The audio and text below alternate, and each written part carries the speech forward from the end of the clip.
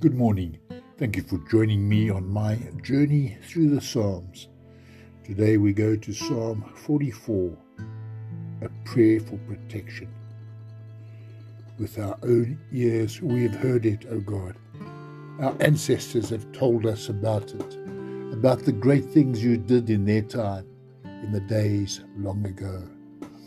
How you yourself drove out the heathen and established your people in their land.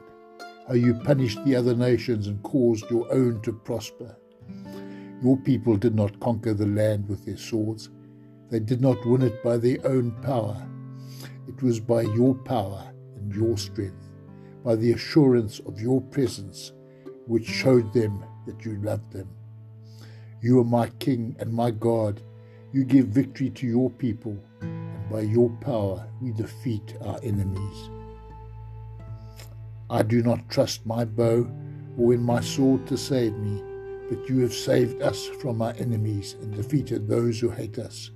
We will always praise you and give thanks to you forever. Thank you for listening. Have a wonderful day.